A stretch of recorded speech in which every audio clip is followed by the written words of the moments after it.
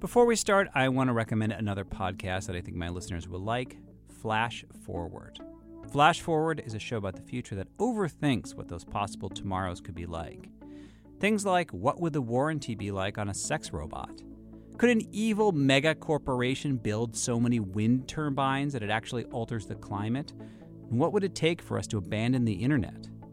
The host, Rose Eveleth, interviews scientists, engineers, authors, doctors, artists, farmers, anyone who can help her figure out what each future would be like and how likely it would be. You can listen to Flash Forward on any podcasting app or go to flashforwardpod.com to learn more.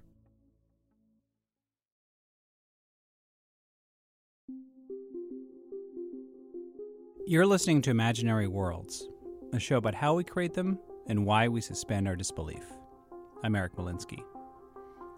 There is a vast imaginary world going on that most people don't know about. At any given time, 500,000 people around the world could be playing a video game called EVE Online. Now, this isn't the kind of game where you go around shooting monsters or try to move a character through a maze. EVE takes place in a virtual galaxy where you can be anything you want. You can live in a space station. You can fly around the universe with a crew of pilots. You can mine raw materials off these digital planets. But none of that stuff, except the planets, was built by CCP, the company in Iceland that created the game, which means that every ship, every space station was built from scratch by the players from raw materials that they mine off the planets. And there's an in-game space currency called ISK, but you need real money to have it. And some people in EVE don't do anything else but build things and sell them to other players like it's an intergalactic eBay. Now, I don't play EVE because I basically suck at it. I usually play video games where I get to be Batman, and that's about it. I'm Batman, swinging around the city, fighting bad guys. But in EVE, when you create a character, you just have a fake name and a picture of your avatar. Otherwise, it's mostly your point of view as you interact in this universe. And since you play EVE through your internet browser, you can interact with any player in the world in real time. Is there another dictator that can put a bubble down on their gate to make sure they don't warp off? Ja, mit 58% und 9 Euro. You are in a safe, not a celestial, right? Now, to thrive in EVE, you need to be very patient, highly technical, and have a taste for Machiavellian politics. Yeah, this is not some utopian future where everyone's flying around space waving at each other. There is a fierce competition to control as much space as possible. To survive, you need to form coalitions with other players, and as the game has evolved over the last 14 years, the alliances between these coalitions have gotten so big, the balance of power in the game is like pre-World War I Europe. Now, most of the time, these gigantic alliances are at a standstill. Everybody's flying around in packs, talking to each other on secure channels, protecting their space, until war breaks out. And that's what happened on January 27th, 2014. So this story starts with a player called Manfred Sidious, or Manny for short. By the way, some of them gave me their real names, some didn't, so I'm going by everybody's in-game player names. The day started at around 2 a.m. for me when I believe I got a text message that the SOV had dropped. The SOV bill that he's talking about is an autopay box on the website, which allows his coalition, Pandemic Legion, to hold claim on an area of space that they conquered called BTEC-R. Now, Manny swears he paid the bill. The problem was with the company that runs the game, CCP. There was a bug that CCP later fixed and they alluded to in the patch notes that caused, in rare instances, for the SOV to not be paid, even though the box was checked. He claims to this day that he had everything checked and there was money in there. This is Elise Randolph, who's in Manny's coalition. Now, most of the players are men, but a lot of them actually choose female avatars, as did Elise. Anyway, he's very close with Manny. But on this issue, he just doesn't believe him. Everyone else, including CCP, who investigated it, they were saying, no, the bill wasn't paid. So if the bill's not paid, like the SOV turns off and your station goes from being invulnerable to vulnerable. That's actually pretty common in EVE. You'll hear two sides of a story, or they can't both be right, but it seems like every player in the game has a strong opinion about it. So all Manny has to do right now is recheck that autopay box, right? Well, the problem is it takes a day to process and reclaim this area of space where they have their biggest space station. Meanwhile, all of our stuff was in this station. Like everything that the Alliance pretty much owned at that point in time, all the memberships, everything that they owned at the time was in the station. Grath Telkin is part of Manny's coalition. Now, at the time, they had been battling another alliance called the Clusterfuck Coalition, or CFC, which was huge. It had 37,000 members, and it was aligned with other coalitions in Australia and Russia. Now, EVE is very time zone based. Russians and Australians control the nighttime. That's the way it is. It's the way it's always been. And there's nothing we can really do to contest their numbers in those times. There's just not enough people awake when it's 5 o'clock in the afternoon in Moscow for us to actively defend against the Russian attack. So we generally try not to attack Russian space in Russian prime time. We try and attack it outside of their prime time when it's harder for them to defend. Well, this is 5 o'clock in the morning, and Manny just didn't care. He just called for everything. Meaning all hands on deck, they are coming to get us. In order to fight the odds that we were presented, we had to put an incredible amount of assets on the field in order to be competitive. But it's early morning in the East Coast of the United States, even earlier on the West Coast. Meanwhile, players around the world are noticing this area of space is up for grabs. We saw that it was happening, and we decided to take a swing for the fight. Sort Dragon is part of an Australian coalition that's hostile to Manny's coalition, Pandemic Legion. Well, generally, before a fight goes down like that, both sides would calculate how many capital ships they had and how many capital ships they thought they would get over time. We looked at the hostile numbers and we looked at what we had, and we realized that as it stood, we had more ready to go. These ships have great names, by the way, like dreadnoughts and supercarriers. When EVE went online in 2003, the people that made the game thought there was a limit to how big these ships could get. But the players surprised them by building enormous ships called Titans. I don't know what they cost in terms of the in-game currency, but in terms of real money, they cost about $2,000 to create, and they take thousands of hours to build. They are something in the region of 70 kilometers long.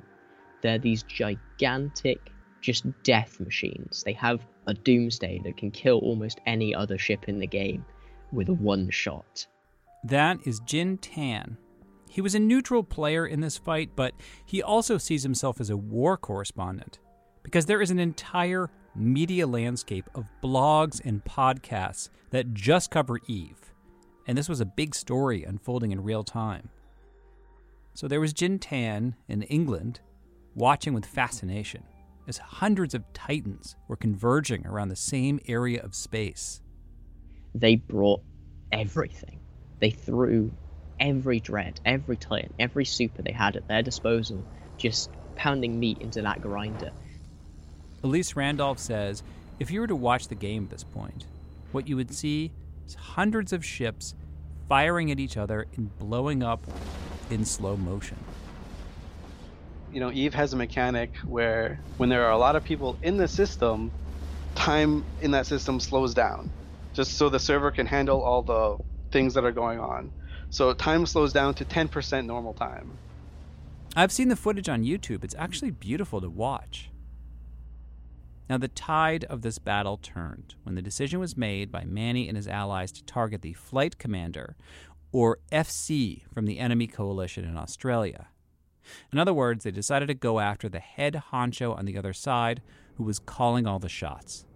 Because if they could get him out of the way and stop him from coming back, they were going to be dealing with, a decapitated enemy force, and they were going to be able to move in for the kill. It took 2.5 hours for them to kill me. The guy inside that Titan that everyone was trying to blow up was Sort Dragon. And going after him was bad for two reasons. First of all, Sort Dragon's Titan was really, really big. It took them a long time to blow it up. Meanwhile, with all of their firepower aimed at him, we killed 6 of their equivalent ships. And it just came down to the calls. The calls were made on their side, and it was made incorrectly. And it cost them the fight, and it cost them the biggest number of Titans at the time. And then once you blew up, what happens to you? Where do you regenerate somewhere else, right? Yes, but I had another ship on the field anyway. I had another account logged in on the field. So in reality, when they did kill my Titan, it didn't really matter. I just alt-tabbed to another account and kept calling targets with that account. From that point, the fight was never the same again, and we were never able to trade blows like we were when it first kicked off. Grath Telkin knew from the start this was a really bad idea to focus all their firepower on Sort Dragon. And so watching this mistake play out in slow motion was heartbreaking for him. And the only thing I could actually do at that point in time was kind of hold people's hand as they died over 19 hours. Some of the guys that died in that fight, their Titans were from the beginning, like from the earliest Titans in the game. Maybe not one of the first 2 or 3, but there were definitely some that were in the first 20 Titans ever built in EVE that died in that fight. So, like, the amount of money we lost as far as cash value goes, if you were to convert it into real life, like, that's more money than some people make in a lifetime. And I just got to sit and watch it all die. It was a really morbid day. So there wasn't a lot of angry in me at that day. It was just kind of making sure everybody knew that did die, that we'd spend every dime we had to replace it as soon as we were free and safe from the fight. Grath also ended up being the guy who negotiated the surrender. He agreed to hand over the space station if they could take all their stuff with them, which turned out to be a good deal.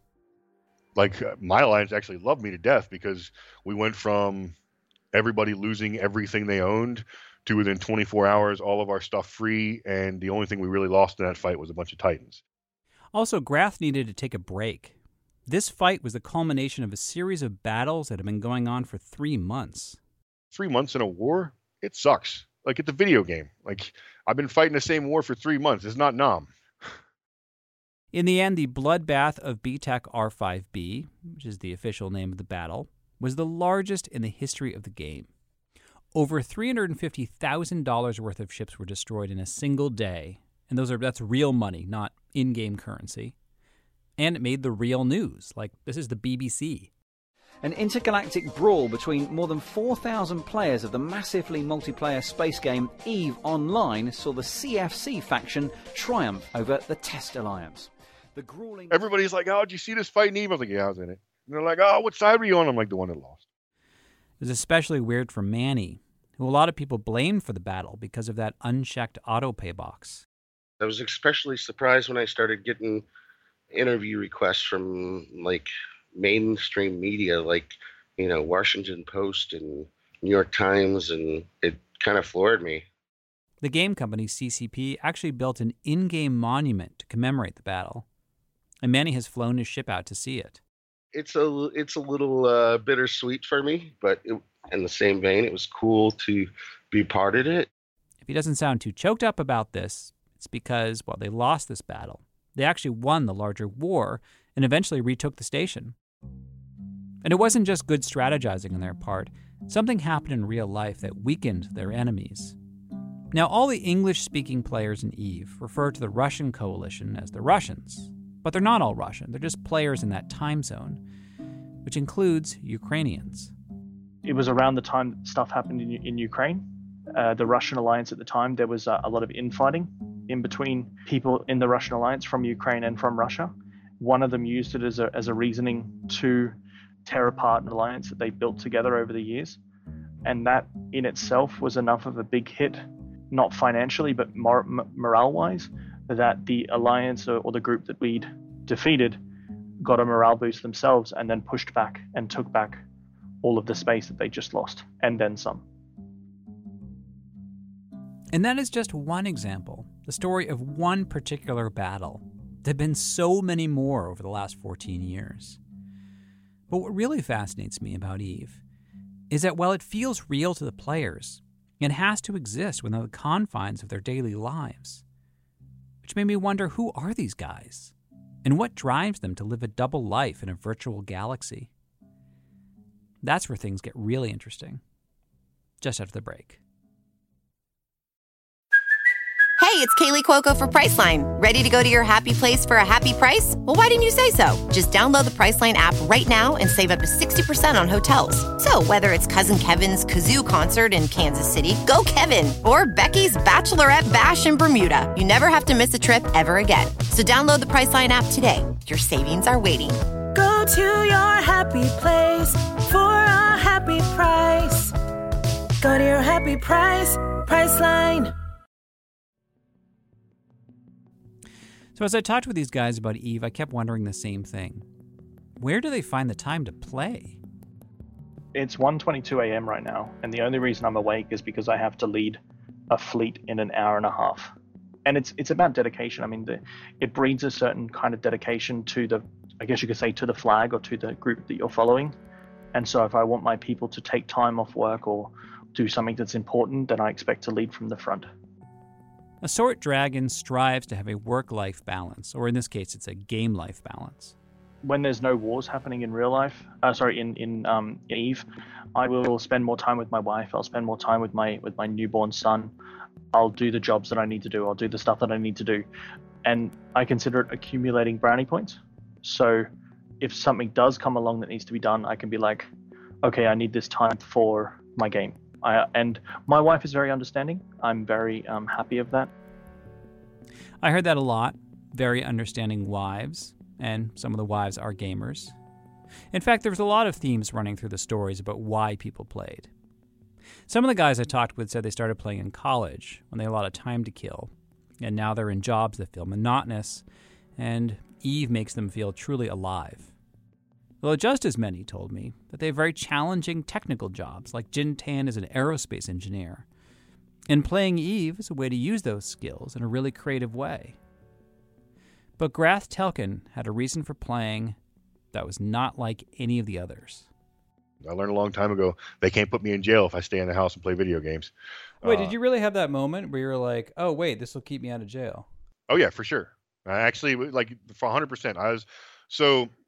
I spent 15, 17, 19, 21, 23, 25, and 27 incarcerated, those birthdays. The number of my friends from Baltimore that have died from a heroin overdose is astounding. I lose something like 6 or 7 a year.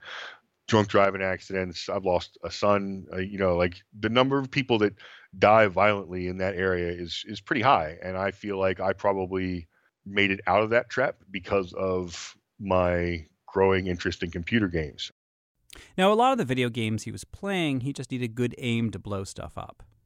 But what sucked him into EVE was that he needed real leadership skills, and he had them.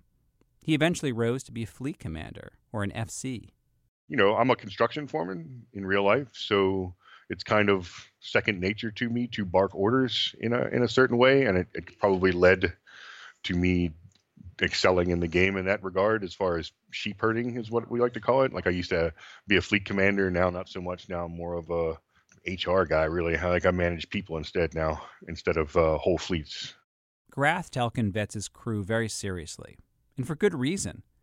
The game is rife with double agents, people who pretend to join one coalition when they're spying for another. And while he's vetting these guys, Grath gets a kick out of knowing that many of them have higher profile, higher paying jobs in real life than he does. And a lot of the players who take orders from him are in the military. I've had I've got Army Rangers. I've got a submarine commander in my corp. I've got, there's the CEO of the cell tech company. Now, some of the FCs, like Elise Randolph, care a lot about the feelings of his crew. I mean, it's one thing when he's managing people at the law firm where he works, but the guys who follow him in the game aren't paid to spend time with him. They're actually paying to be part of EVE Online. If everyone dies because you make a bad call, that's one thing.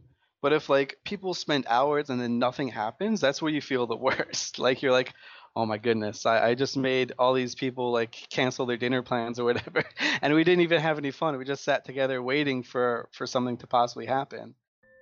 But more often you get leaders with a hardcore attitude like Sort Dragon. There's no such thing as democracy in EVE. Most alliances or successful alliances in the game are run by dictators, because you find that in EVE, a lot of people like to follow. They may have a high-paying job in real life. They may be a boss. They may be a high person in real life, but all they want to do is come in EVE and just follow. Jin Tan says there's another aspect which draws people to EVE. You can act out your darkest impulses. I think that's kind of at its core what EVE is about. It is this kind of, be a tribal asshole simulator. You get to live like there are no consequences. You get to just brutally destroy other people's tribes because you think your tribe is superior.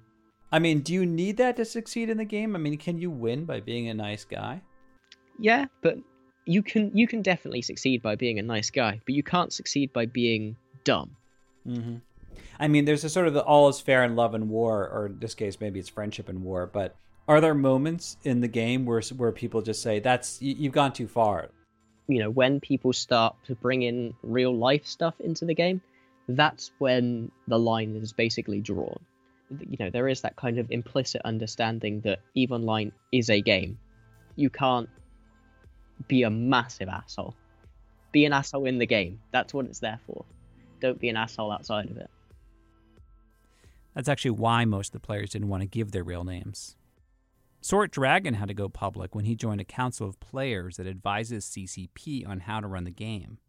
And while he was serving on the council, CCP changed the game in a way that a lot of players didn't like, and they blamed Sort Dragon. But now they knew his real name. I had people telling me to go kill myself, ringing my house. I had to disconnect my my house phone because of it at the time. Generally, the EVE public itself will deal with that. It's very much shunned upon, but that doesn't really stop people. I heard a few different variations of the story. People were shocked to find their enemies in EVE were trying to mess with them in real life, because they have a strict code of honor that's supposed to prevent that. My favorite story is one that Grath Telkin told me. There's a guy in his crew who goes by the name Sith Rex. In real life, Sith Rex is a Louisiana state trooper. And by the way, the fact that Grath Telkin is friends with a cop is a big deal. You know, Grath did not spend that much time in jail by being nice to cops. Anyway, this guy who was in Grath's coalition, Sith Rex.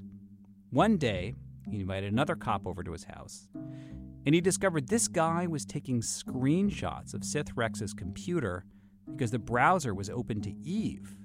And that's when Sith Rex discovered his friend, a fellow officer on the Force, was actually part of a rival coalition in EVE, and he was spying on him in real life. And what's even crazier, Sith Rex had just asked this guy to write a recommendation for him because he was applying to the FBI. It was the weirdest shit I've ever seen in my entire life. And Sith Rex is like, I got this guy to vouch, or like the guy to be a reference on my application to the FBI. Yeah, that's some wild EVE, only in EVE shit. Like, nobody's going to come over to your World of Warcraft raid and look over your shoulder and report what's going on, ever. But storytelling is one of the prime ways that you can motivate your followers to understand who your enemies are and why they need to be stopped. You know, to a degree of people saying, you know, they're bad for the game. They, you know, they stifle all these new players, or, you know, they take all of this resources away from people who could use it. But I think that's why EVE is all-consuming. It's a grand narrative. And you can be a legend in the game.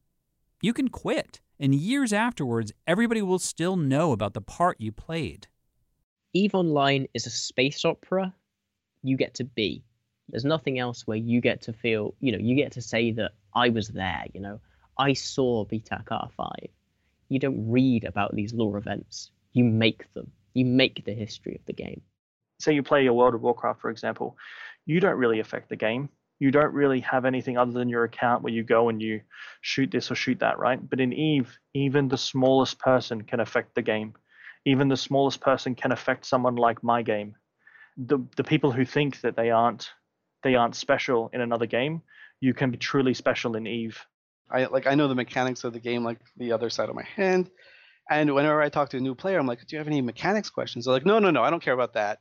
Tell me what happened in this war like a few years ago, because you were there and I want to hear about it. Yeah, it's totally like a grandpa, what did you do during the war kind of question.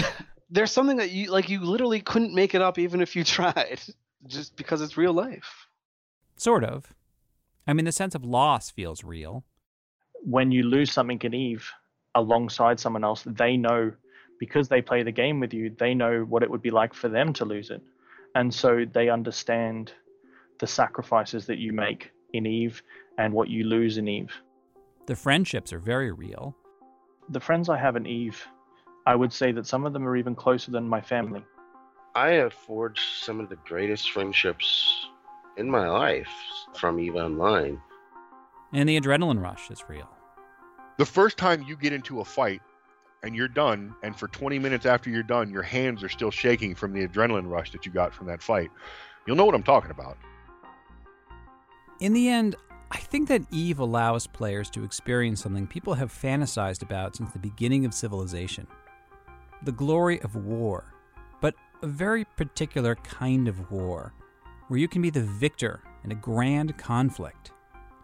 Which is interesting because there's a much more popular video game out there, Call of Duty, where you experience the gritty, gory reality of war. You don't know what's going on. All you know is you have to kill the people trying to shoot you. Now in EVE, you do get to experience the pain and gain of serving in combat.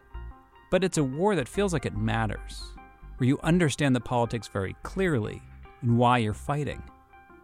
And at the end of the day, or when the sun comes up, you can turn off your computer and go back to real life, mostly unscarred.